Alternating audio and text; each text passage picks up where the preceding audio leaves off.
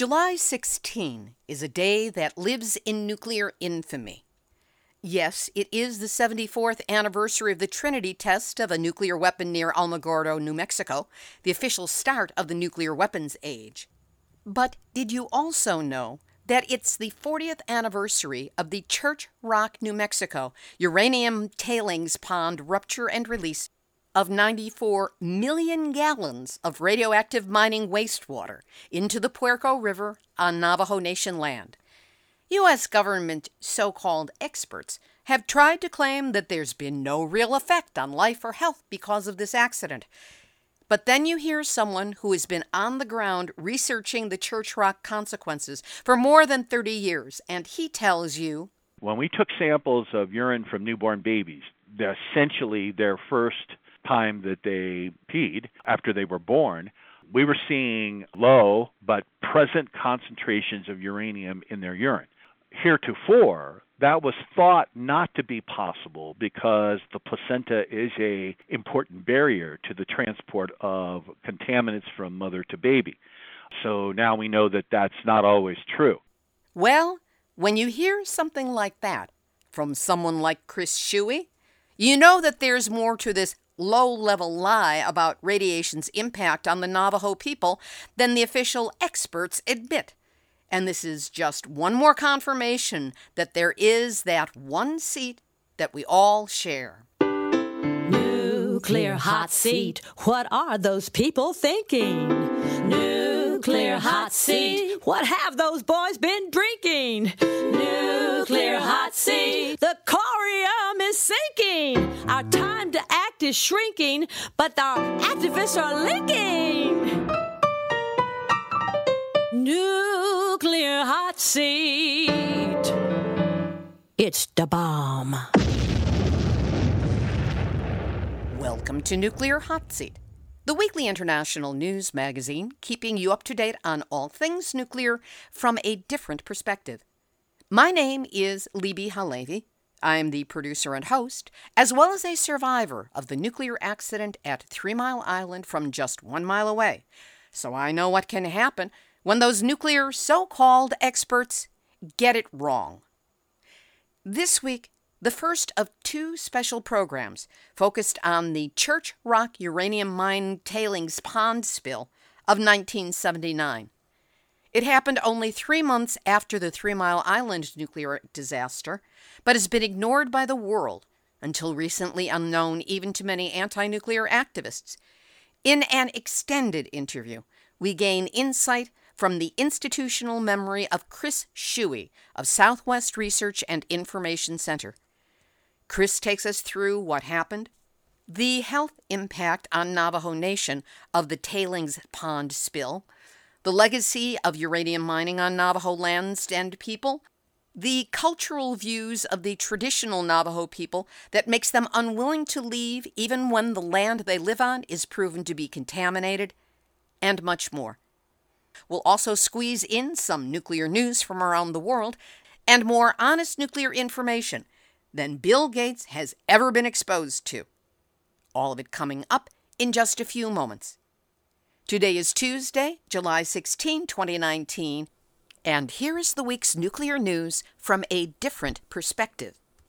In Piketon, Ohio, where a middle school was closed after the discovery of radioactive contaminants both inside the school and on the grounds, the Department of Energy says, it was a minor miscalculation that resulted in the underreporting of contamination in Pike County near the Portsmouth Gaseous Diffusion Plant. The corrected dose remains, quote, far below health and safety standards, end quote. Except, as you will hear from today's interview, chronic exposure to low-level radiation is actually worse than a large but short-lived exposure. 50 members of Congress have urged Trump to increase domestic uranium production, despite the fact that, as of 2015, the United States had a reserve of about 138,200 tons of uranium. That's 276,400,000 pounds of the stuff. Those who made this appeal were all Republicans from Western states with mining interests. A Colorado-based company is asking for permission to ship radioactive material from Estonia in Eastern Europe to the White Mesa Uranium Mill in Utah. Right, like we don't have enough of the stuff ourselves. The mill is located only 3 miles from the Ute Mountain Tribes and adjacent to the Bears Ears National Monument. Poor Nevada takes it on the chin again, as the U.S. Department of Energy may have mistakenly shipped reactive nuclear material that was incorrectly labeled as low-level radioactive waste into Nevada in dozens of shipments over the past 6 years. Last year, DOE shipped 0.5 metric ton of weapons-grade plutonium to the security site and did not disclose it to Nevada until months after the fact. In Congress, Representative Adam Smith, chair of the House Armed Services Committee, has proposed and won approval for an amendment in the House version of the National Defense Authorization Act for next fiscal year to prevent DOE from reclassifying high-level Hanford radioactive waste. July 16 marks 60 years since the Santa Susana Field Lab nuclear meltdown. We'll link to an article about this from Physicians for Social Responsibility on our website, nuclearhotseat.com, under this episode, number 421. In Japan, radioactive cesium from the 2011 Fukushima nuclear disaster has made its way back into Japanese waters, having been measured in the East China Sea and the Sea of Japan. Researchers believe the cesium is now flowing around the Pacific Ocean again. The wreck of a Soviet nuclear submarine, which sank in 1989, has been found to be emitting radiation 100,000 times above normal level into the sea, roughly 260 miles northwest of the Norwegian coast. In Turkey, nuclear weapons material worth 72 million USD was seized in a car, and an imposing quantity of uranium was seized in a raid on smugglers in Moldova. And in Chernobyl, an abandoned digger claw from the cleanup has been found in a forest near the site, and experts fear it could be fatal to touch. That's after 33 years. Here's this week's special extended interview. On July 16, 1979, exactly 40 years ago as I am recording this, and only 3 months after 3 Mile Island, in Church Rock, New Mexico, United Nuclear Corporation's tailings disposal pond at its uranium mill breached its dam.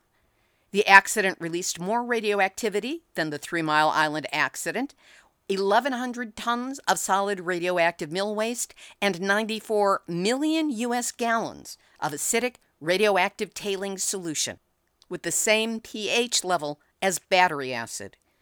The water ran into the Perco River and flowed more than 50 miles downstream to Sanders, Arizona, and beyond. It remains the largest release of radioactive material in U.S. history. Why have we not heard about it? Perhaps because it occurred on Navajo Nation land. And today's interviewee explains possible reasons for that, and so much more. Chris Shuey is director of the Uranium Impact Assessment Program for Southwest Research and Information Service. He works with Navajo communities on uranium mining issues and holds the institutional memory of what has happened over the past 30-plus years to Navajo Nation's people, the land, and water because of uranium mining. When he gets asked a question, fasten your seatbelts, because his response, marked by clarity and passion, will have you learning more about native uranium mining issues than you ever knew existed. I spoke with Chris Shuey on Tuesday, July 9, 2019. Let's start out with a bit about you first. What is your background and what brought you to these issues? I'm an environmental health scientist at Southwest Research and Information Center, a non-profit organization that's been around for almost 50 years now in Albuquerque, and I've been here for 38 years. I started out actually as a journalist in the 1970s, and that's how I got started covering and looking into the impacts of uranium mining on the Navajo people in particular in the Four Corners area of the United States, American Southwest, and have had numerous occasions over the last parts of 4 decades to work with many of the communities that had uranium mining and processing when it was going on into the mid-'80s. And then since then has really been dealing with what they call the legacy, what's left over from the mining and milling processes, the waste piles, 523 abandoned uranium mines on Navajo alone, part of more than 10,000 abandoned uranium mines in the western United States, and just, again, a fraction of the total number of hard rock mines. There's more than 160,000 hard rock mines in the western United States, and a substantial portion of those are on native lands or affecting native communities. So there's a disproportionate disparity of impacts of mining operations, including uranium, on Native American lands. And this is something that we've all been working on now for quite some time in collaboration with many of the affected communities, both in terms of the environmental impacts, contamination of air, water, land, and health studies to try to figure out how this has affected the people's health, both individually and collectively. One of the things that I've heard repeatedly as I've spoken with people in Navajo Nation is reference to the Navajo Birth Cohort study. What is that study? Who implemented it? And what did it take to get it started? The Navajo Birth Cohort study is a Navajo Nation-wide public health study to determine if exposure to uranium and uranium wastes affect pregnancies and birth outcomes on the Navajo Nation. And so since 2013, we've been enrolling pregnant women in the study. We're up to roughly 1,200, 1,300 pregnant women, along with nearly 900 babies. In the first phase of the study, we also had 220-some fathers that were enrolled in the study. It's really the first and largest of its kind anywhere in the United States, let alone in Native America. And it came out of a time when our group, headed by Dr. Johnny Lewis at the University of New Mexico's Community Environmental Health Program, began working with people in what we call the Eastern Agency of the Navajo Nation, on the New Mexico side of the Navajo Nation, who were concerned about the high rates of kidney disease and the rapid progression to end-stage renal disease amongst the people who lived in these communities. And they asked whether this had anything to do with uranium exposure. And there had been physicians at the Indian Health Service, Crown Point Hospital, that we had known that were asking the same questions because we were all privy to the same literature, that uranium, as the heaviest metal on the face of the earth and known for its metal toxicity to the human kidney, was this part of the problem. Were people drinking uranium in water unknowingly, exposed to mine waste in their communities? Where did all this come from? And so between roughly 2001 and 2011, we conducted what we called the DNET project, the DNET Network for Environmental Health Project, specifically looking at kidney health and uranium exposure. And we have, since the end of field work for that study, published numerous papers on our findings related to this DNET project. What were those findings? There were two phases really to the study. One was sending out our trained Navajo staff to conduct surveys and interviews with people in the communities. Anyone who was greater than 18 years of age was eligible to participate in the study if they volunteered. So we had originally 1,304 people that signed up for the studies in 20 chapters of the Eastern Navajo Agency. A chapter is like a community, a local governance body. And they were roughly equally divided between communities that had no previous uranium mining or processing or contamination and those that did. Later on, toward the end of that phase, then we went into the second phase, which was inviting people who had participated in the study to come in for blood and urine collections so that we could look at biomarkers, biological markers of a wide variety of health outcomes, adverse health outcomes. We knew from our survey data, which was self-reported by the people, and since we took coordinates of their homes and we had all the locations of the abandoned mines, we did a geospatial study that ended up concluding that the closer you lived to uranium mine sites and the more opportunities you had in your lifetime to come in contact with uranium waste, substantially increased your risk of a variety of metabolic or chronic diseases. Hypertension, meaning high blood pressure, kidney disease, especially during the active mining phase from the 50s, 60s, 70s, and 80s, and then autoimmunity in what we call the environmental legacy period after the mines had closed.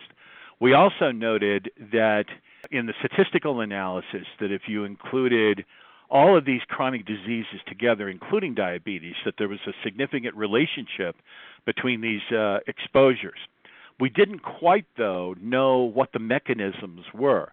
In other words, we could see an effect on people at the broad population level. These are population studies.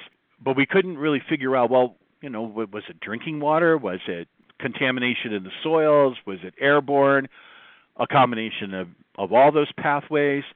So that's why we entered into this blood and urine collection phase, which we had 267 people participate in and volunteer to provide biological samples. And through that, we were able to confirm that there is a significant relationship between markers of cardiovascular disease and autoimmunity amongst people, with, again, one of the metrics being the proximity to waste sites. And then, of course, there's also, we've recently detected that there appears to be a significant relationship between some of the autoimmune markers and drinking water containing uranium at concentrations a tenth of the federal drinking water standard. So the idea that the federal drinking water standard for uranium is safe is really not, in my view, true anymore. And it's a significant finding that we're seeing effects at low concentrations of uranium. The history of uranium, epidemiologically and toxicologically, is that roughly every 30 years, it seems, new information comes out that would necessitate lowering exposure standards for uranium. Again, uranium is a highly toxic metal. We talk about the radiation elements, and that's one of the reasons you're having this program, but at the same time, uranium is in many ways far more hazardous on a long-term basis as a heavy metal. Metals ingested into the body act the same way as if you didn't eat well, didn't get enough exercise, plaque builds up in your circulatory system. So we see these manifestations of cardiovascular disease through the increased concentrations of various markers of inflammatory effects in the circulation system. We also saw that these autoimmune effects were taking place, and with not just uranium, but with co-exposure from arsenic. And as we all know, arsenic is a very toxic metalloid, been known to humans for as long as humans have been around. It's quite ubiquitous in water supplies and groundwater throughout the Four Corners area, as it is many other places in the world. And we seem to detect a immunosuppressive effect of arsenic in the drinking water too. Additionally, we were doing what we call biomonitoring, which is testing blood and urine for these various metals and metalloids, and could see a correlation between both the drinking water and the biomonitoring levels in people, and those were also significantly associated with these markers of autoimmunity. This was a paper that we just published back in January. From the Dene Project and these findings, in which proximity to waste sites, contact with waste materials, and these findings related to a cardiovascular disease and autoimmunity gave us a priori information to start to question, well, how does this affect pregnant women and newborns? This was a concern that many people out on the Navajo Nation had had for many years. And so beginning in 2009, the Centers for Disease Control and Prevention convened a series of meetings and took commentary from people, researchers, community members, tribal leaders, medical personnel, and determined that the best use of federal money would be to conduct a prospective birth cohort study.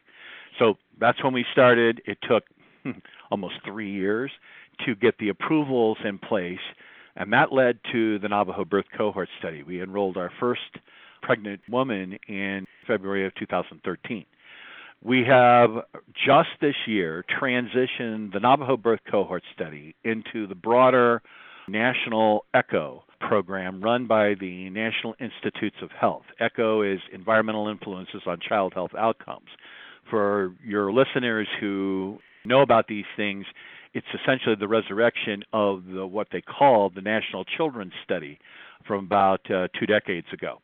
And it amalgamates findings and participants from more than 36 different birth cohorts throughout the United States. Ours is really the only one that is exclusively Native Americans. There are a couple of other birth cohorts that are based on medical records up in South Dakota and up in Alaska, but they're not enrolling people in a community-based setting like we are. Interestingly enough, as we've moved through the birth cohort study, now we're into this phase of birth cohort study and through ECHO, we are getting more and more into understanding or investigating, really, and then understanding the role of exposure on child development, especially cognitive development. There's a whole battery of tests that are being done with children that have been moving through the system. In the original birth cohort study, we could only follow, because of funding limitations, we could only follow babies through their first year. With the expansion to the ECHO program, we are now following them at least through year 5, if not into their 8th year. So we'll have a much longer follow-up period to detect any kind of ongoing developmental delays or developmental issues related to exposure.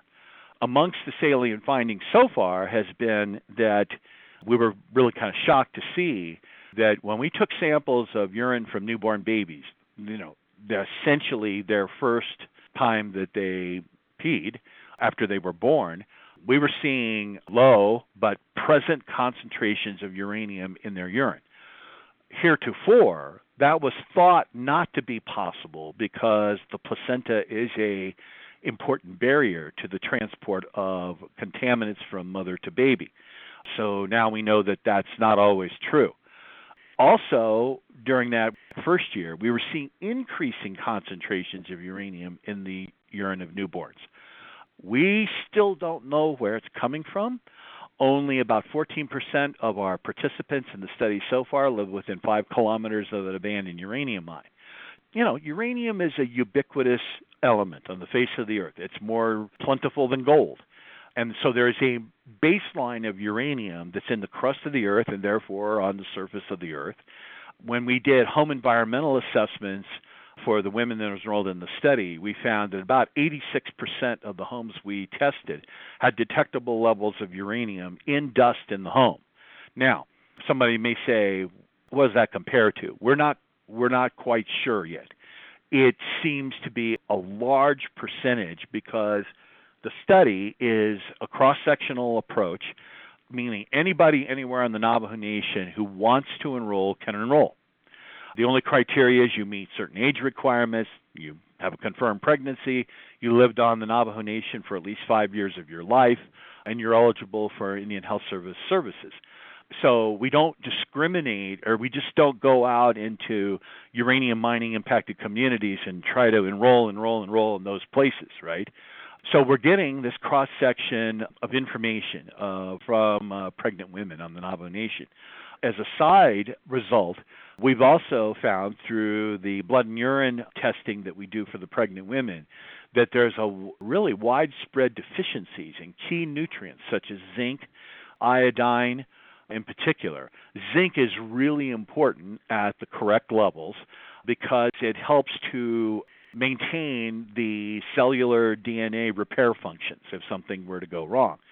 Uranium and arsenic in particular, are known to disrupt those repair mechanisms with certain proteins that are in cells and in the DNA of the cells.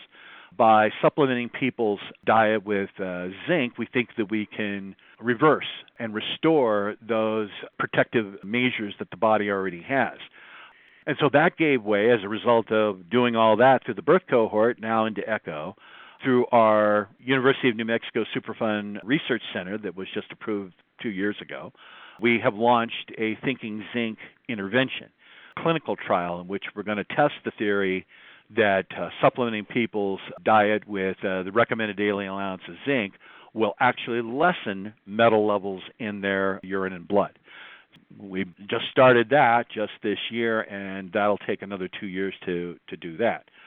Again, we published a number of papers all documenting these things that I'm saying, one of which Dr. Lewis and others, including myself, we worked on a paper that broadly examined our concerns about metals exposure and child development. There are notorious cases of ill health amongst Dene Navajo children born to women who lived in the uranium-impacted areas, developing a condition colloquially known as Navajo neuropathy. The scientific community is split on whether this effect in the children is a result of environmental exposures or the result of the appearance of essentially recessive genes that combine to form this effect characterized by liver function, degradation, and degradation of the mobility of the extremities, especially the hands. Children with this condition rarely live into their double digits. The longest person that had been diagnosed with this disease lived to be 37 years old, but most of the folks that acquired it passed away when they were 1, 2, 3, 4 years old, and it's a devastating condition. And it remains controversial to even bring it up because the official view of the Indian Health Service and some physicians is that it's totally genetic. Problem is that on the Navajo Nation, there remains a moratorium on doing any health studies that involve looking at the genetic composition of what makes people Dene Navajo. Why is that? That was a policy decision that the Navajo Nation made through its Human Research Review Board back in 2001 and 2, ratified by the Navajo Nation Council. The concern at the time, especially amongst the medicine people, the traditional medicine people, was that the DNA is a sacred material. It is private. It is not to be discussed, really. It's something sanctified inside the human body. Now, there is a process that has been underway for a couple of years now in which the Navajo Nation is going through policy discussions to lift the moratorium or to clarify it so that some genetic studies can actually proceed. There's quite a lot of support for that within the Navajo Nation, especially amongst some elected officials and Navajo Dene medical people. So that could change here shortly. The point is that there's evidence that this condition, along with other developmental issues, may be related to environmental exposures. We get asked a lot, why aren't you looking at cancer? We're like anybody else. We go to the communities, and the first thing you hear is cancer this, cancer that. It's a very pervasive concern. On the other hand, starting with the Dene Project and going through the birth cohort study, now into our Thinking Zinc project, we're really kind of tackling a much broader category of health problems by assessing these chronic diseases and the attributable risk from environmental exposures to chronic disease. That's never been done before. There's no so-called smoking gun. You put all of this information from successive studies together and you look at the evidence in a whole. This is for people who are exposed at the community level, in the population. there is little doubt, given the epidemiology and medical history of the underground uranium workers, especially on the Navajo Nation, that exposure to uranium in mining, in processing, and ore hauling was a significant risk for development of lung cancer and non-malignant respiratory disease. There's almost 24 different studies over the last 70 years related to that. Plus, of course, the world was privy to the studies done in the 1500s and 1600s on the Czechoslovakian pitchblende miners, and that, that's a form of uranium ore, and they had lung disease during that time. We see lung disease in the standard population, but again, the bigger population also has all these co-exposures, existing health problems, different lifestyle exposures. So we're trying to figure out what is the contribution from just living in an environment in which you may be involuntarily exposed to waste materials that you had no role in approving that they are there in your community. The whole notion behind the Declaration of the Rights of Indigenous People at the level of the United Nations is the concept of free, prior, and informed consent. Believe me, in the uranium mining history, beginning in the 1940s in the United States, there was no such thing. The government sought fissile material for the nuclear weapons program and did everything it could to encourage development of uranium ore. The government was the sole owner of uranium concentrates called source material up through essentially 1970-71. And so to a large extent, the government is responsible, its policies to promote the development of uranium to build weapons of mass destruction makes the government one of the biggest responsible parties for this legacy of health problems within the worker communities and now, more broadly, adverse health outcomes amongst the populations in uranium-impacted communities. Given the government's owning of this material and being responsible for it being dug up and made so generally into the environment, do you think that there was any element in this of institutional racism, to ignore the fact that anything bad was happening or could happen because these are native lands as opposed to a more general population? Well, I think that you just look at the fact pattern. Uranium does occur in the Four Corners area and throughout the West in rocks, right? It's also in rocks in Virginia and places on the East Coast. The history of the development of the United States of America toward its indigenous people has been one of genocide, of assimilation, of domination, conquering, being conquered, and then dependency. My personal view as a white guy from Ohio is that our society has looked at Native people as an expendable population. I'm not sure that anyone back in 1940 thought ahead to say, well, we're going to get the uranium out of the ground here, and that's going to create disproportionate impacts on Navajo people and Native people, and this is institutional racism. They didn't. That wasn't part of their lexicon at that time. It was get the uranium out of the ground because we need to build bombs to, one, fight off either the Germans or the Japanese in World War II, and then the Soviet Union during the Cold War. But it clearly has resulted in these disproportionate impacts. And the fact that we don't pay attention to these impacts, just as we haven't paid attention to the degradation of the native land base in North America, the United States, Canada, it's all a pattern of institutional racism toward Native people. I hear to this day people make comments like, oh, well, the Indians, we conquered them and they ought to be like us now. Well, that's just ignorant. Native people have not just their own spiritual and cultural reference points, just as we descendants of Euro-America have, and we have really just become educated a little bit over the last several years in indigenous science. how Native people intimately understand the relationship between the universe and the Mother Earth and the role of the five-fingered people, meaning the humans, on the Mother Earth. And it's hard for a non-native to describe this without sounding all romanticized, right? It's very real. It's a very important and valid scientific approach that Native people have had to their surroundings. And we, hear all this about, they're all connected to the land and all this, but that's just superficial.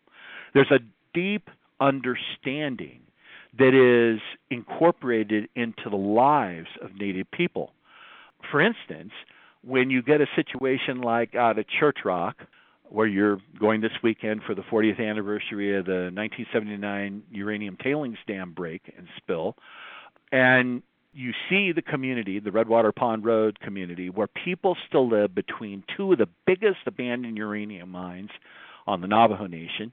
Around the corner is the tailings pile with the uranium mill where the accident took place in 79. And you think of all the exposure that has taken place, because those folks have pictures that go back 4 generations, before the mines came and then after the mines came, and you say, well, why aren't they moving? Why don't they just get out of there and get away from the risk? There are cultural practices that keep people on the land. Now, again, I don't want to romanticize this very much. Yeah, there's more people who identify as Dene or Navajo live off the Navajo Nation these days than who live on. But for those who still live on, whether they have their umbilical cords maybe buried at their birthplace, other manifestations of their lives that connect them to that land, to that spot on the face of the earth, those are strong emotional, spiritual connections, right?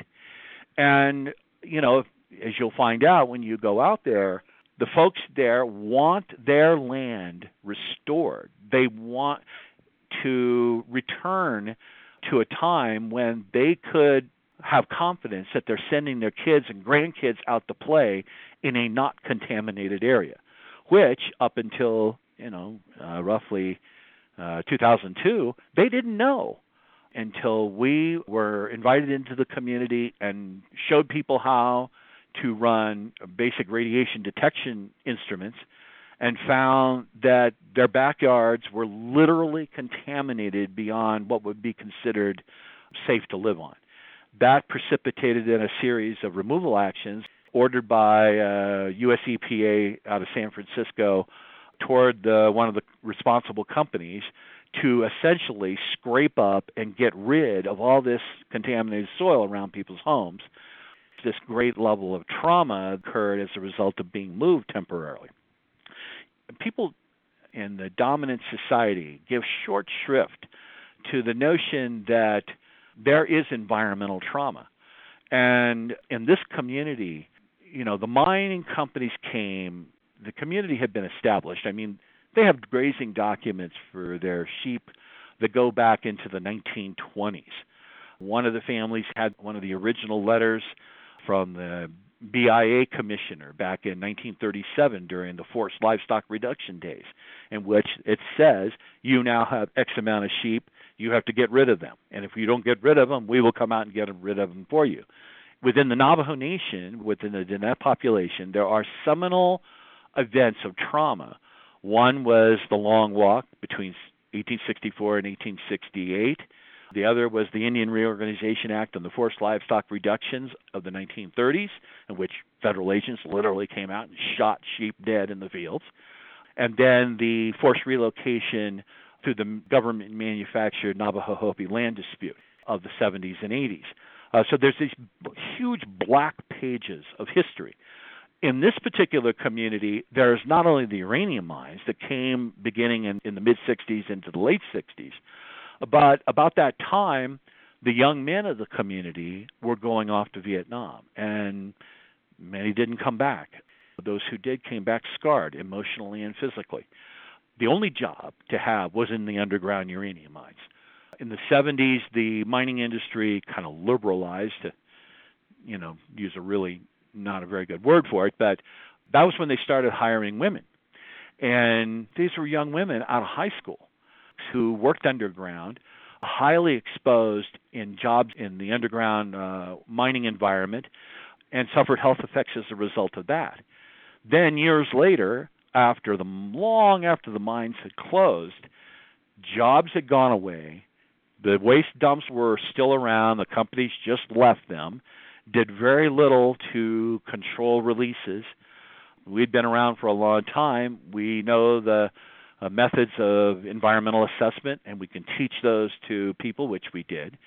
So, then you jump forward into the early 2000s, and now folks in that community are learning that all these years they've been living with all this contamination. And so you can imagine the guilt that parents and grandparents felt knowing or being told and seeing for their own eyes on these instruments that their kids were playing in this contaminated environment. So it's just been one cycle of trauma after another.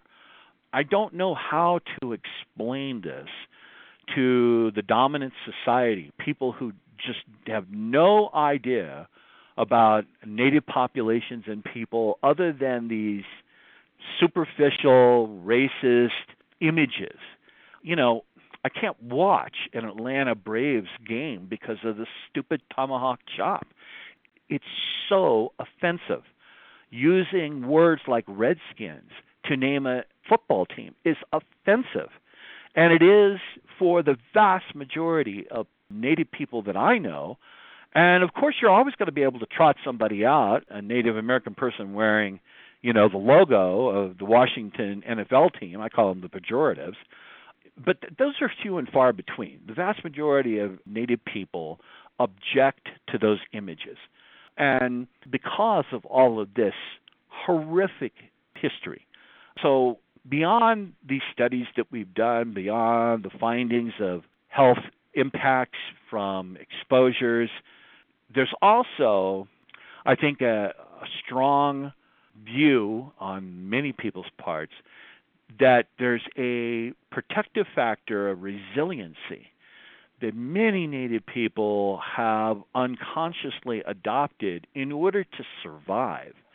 So the Diné people have preserved their language. Being able to learn and speak Navajo was one of the tasks that I took on, not very well, but tried.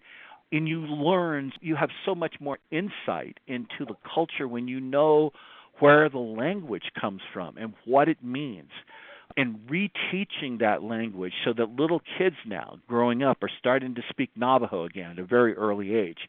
There was a period of time for a couple of generations where that just wasn't done. It was discouraged. But it's coming back.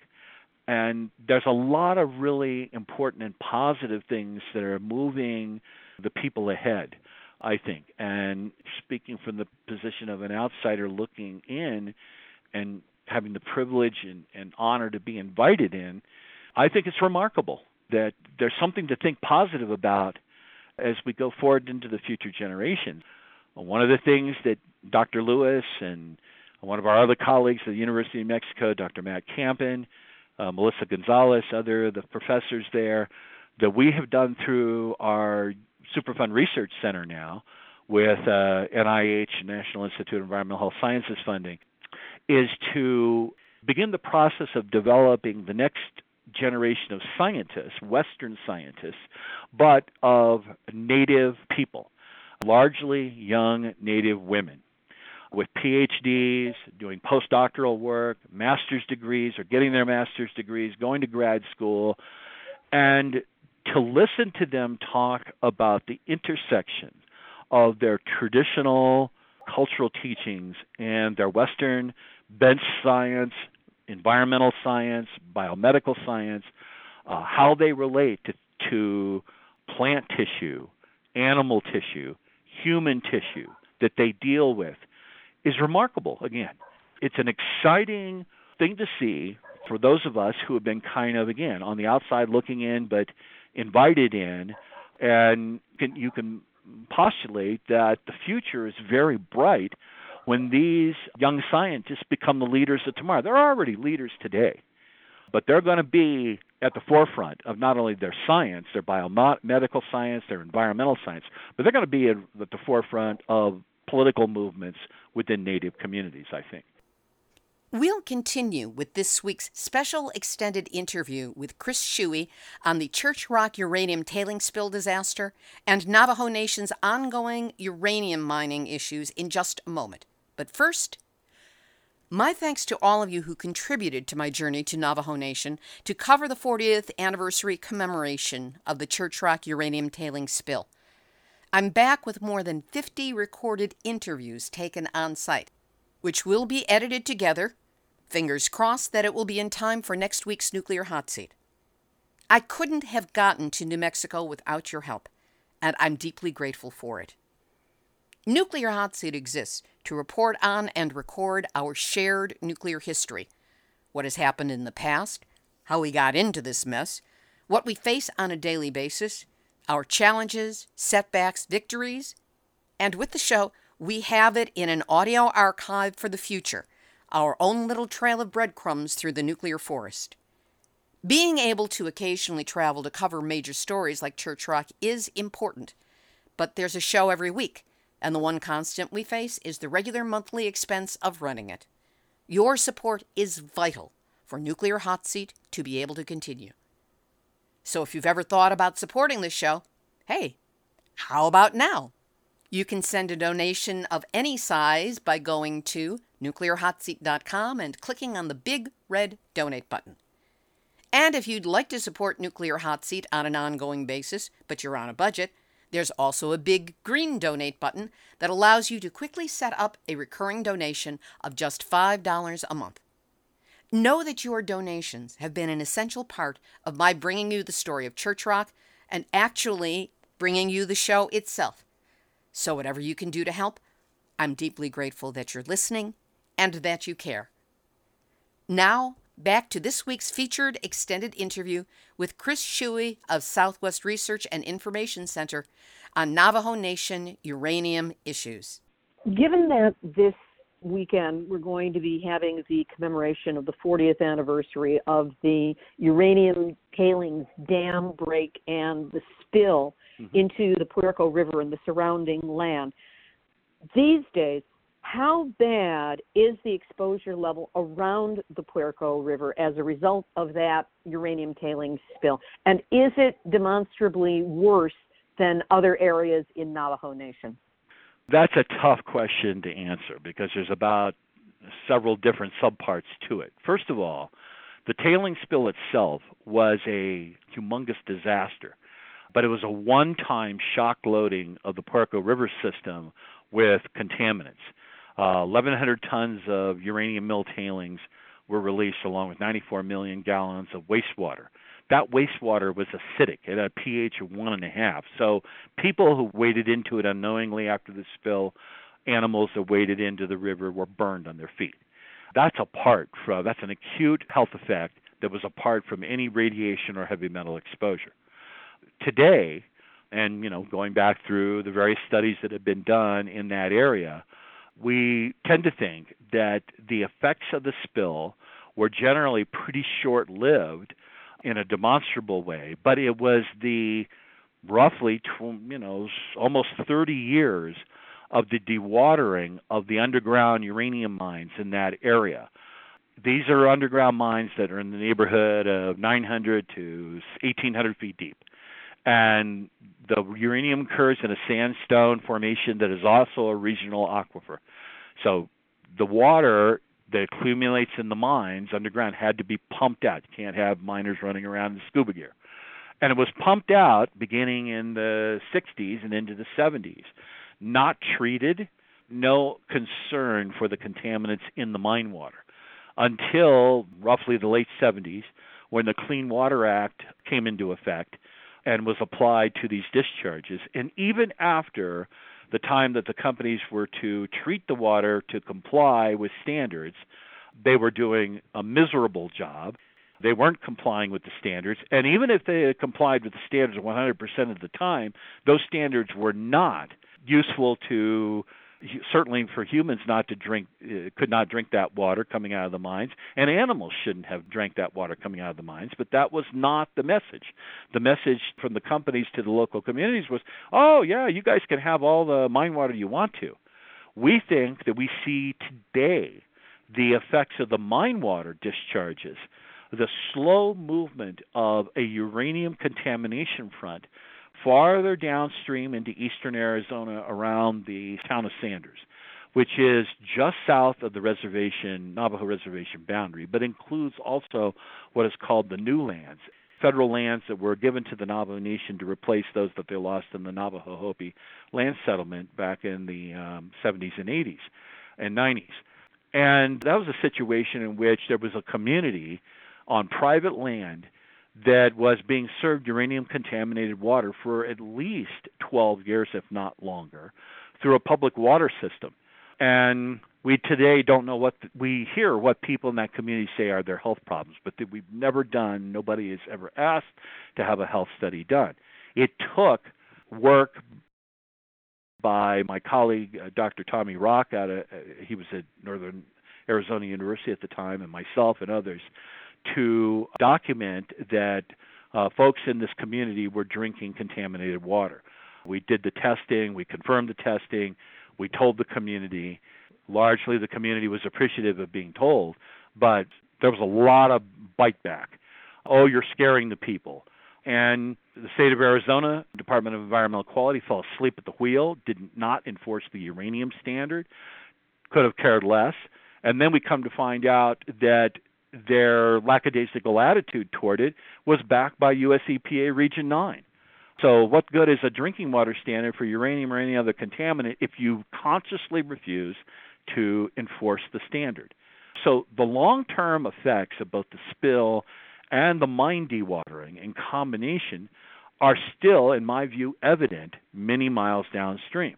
Now, if I take you down to the North Fork of the Puerco this weekend and we bring out our radiation monitoring devices, you really won't see anything on the bottom of the riverbed that looks like it's, different from background, from normal conditions.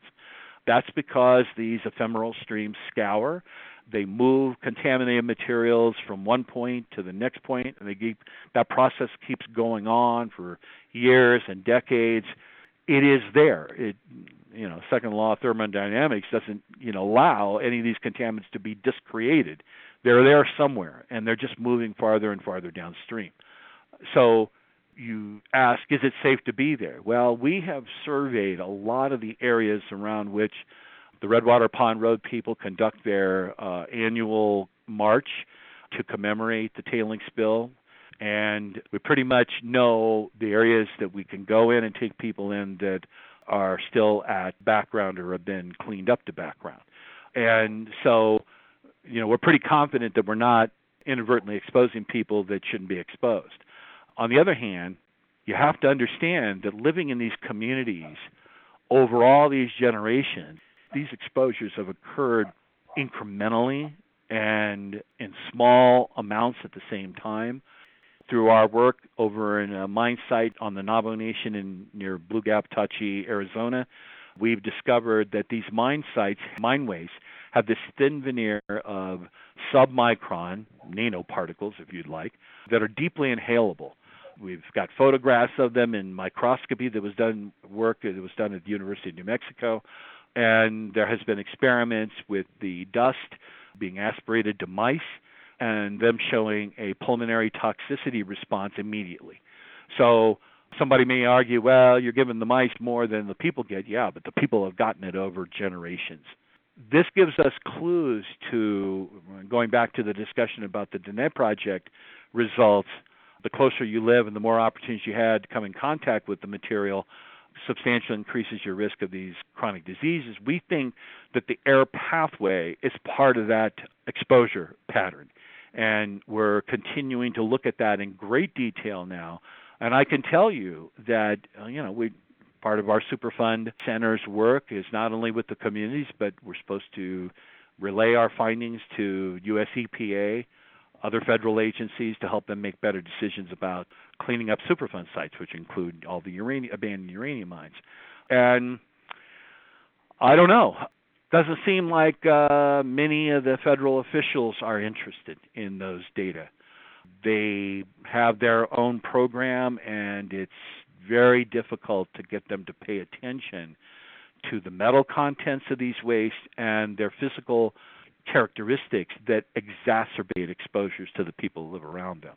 So there's a lot of work left to do. I tell people, especially younger groups, many of us have been working on this for 2 generations now almost. You're going to be working on it for another 2 or 3 or 4 generations. We're just setting the stage. This is going to be a long-term problem that is going to require a lot of attention and a lot of work at these local levels to give some relief and justice to the people who live around there so that they can continue to live in their homeland. Chris, this is a tremendous amount of information and great clarity, and for someone on the outside who hasn't been exposed to it before, a shocking story of what has been done to Navajo Nation and people on it. And I look forward to following up with you this Saturday when we go on the march in Navajo Nation, and also to continue to be in contact with using you as a source for Nuclear Hot Seat. Well, thank you, Libby. I appreciate your opportunity to talk. Chris Shuey of Southwest Research and Information Center. We'll post a link to the Navajo Birth Cohort Study on our website, nuclearhotseat.com, under this episode, number 421. Next week, for our second Church Rock special, we'll hear from Navajo elders who lived through the disastrous uranium mining tailings pond spill, a miner who was on site the day it happened, members of the Redwater Pond Road community who continue to live less than a mile from the spill site and between 2 abandoned uranium mines, and concerned citizens from as far away as Japan who converged at Church Rock for the 40th anniversary commemoration march to show solidarity for the Navajo people and press for an immediate, long-past-due cleanup. It will be a powerful, highly emotional Nuclear Hot Seat next week, so stay tuned. This has been Nuclear Hot Seat for Tuesday, July 16, 2019. If you'd like to get Nuclear Hot Seat delivered via email every week, it's easy. Go to nuclearhotseat.com, look for the yellow opt-in box, and sign up for weekly email links to the show. If you have a story lead, a hot tip, or a suggestion of someone to interview, send an email to info@nuclearhotseat.com. And if you appreciate weekly verifiable news updates about nuclear issues around the world, take a moment to send a donation of any size to nuclearhotseat.com. We will really appreciate your support. This episode of Nuclear Hot Seat is copyright 2019, Libby Halevi and Hardestry Communications. All rights reserved, but fair use allowed as long as proper attribution is provided. This is Libby Halevi of Hardestry Communications, the heart of the art of communicating, reminding you that minimizing nuclear radiation's impact might lull some people into feeling safe. But words don't change scientific facts, and radiation doesn't listen, so it's just going to keep destroying whatever it comes into contact with, whether that's what you believe it's doing or not. There you go.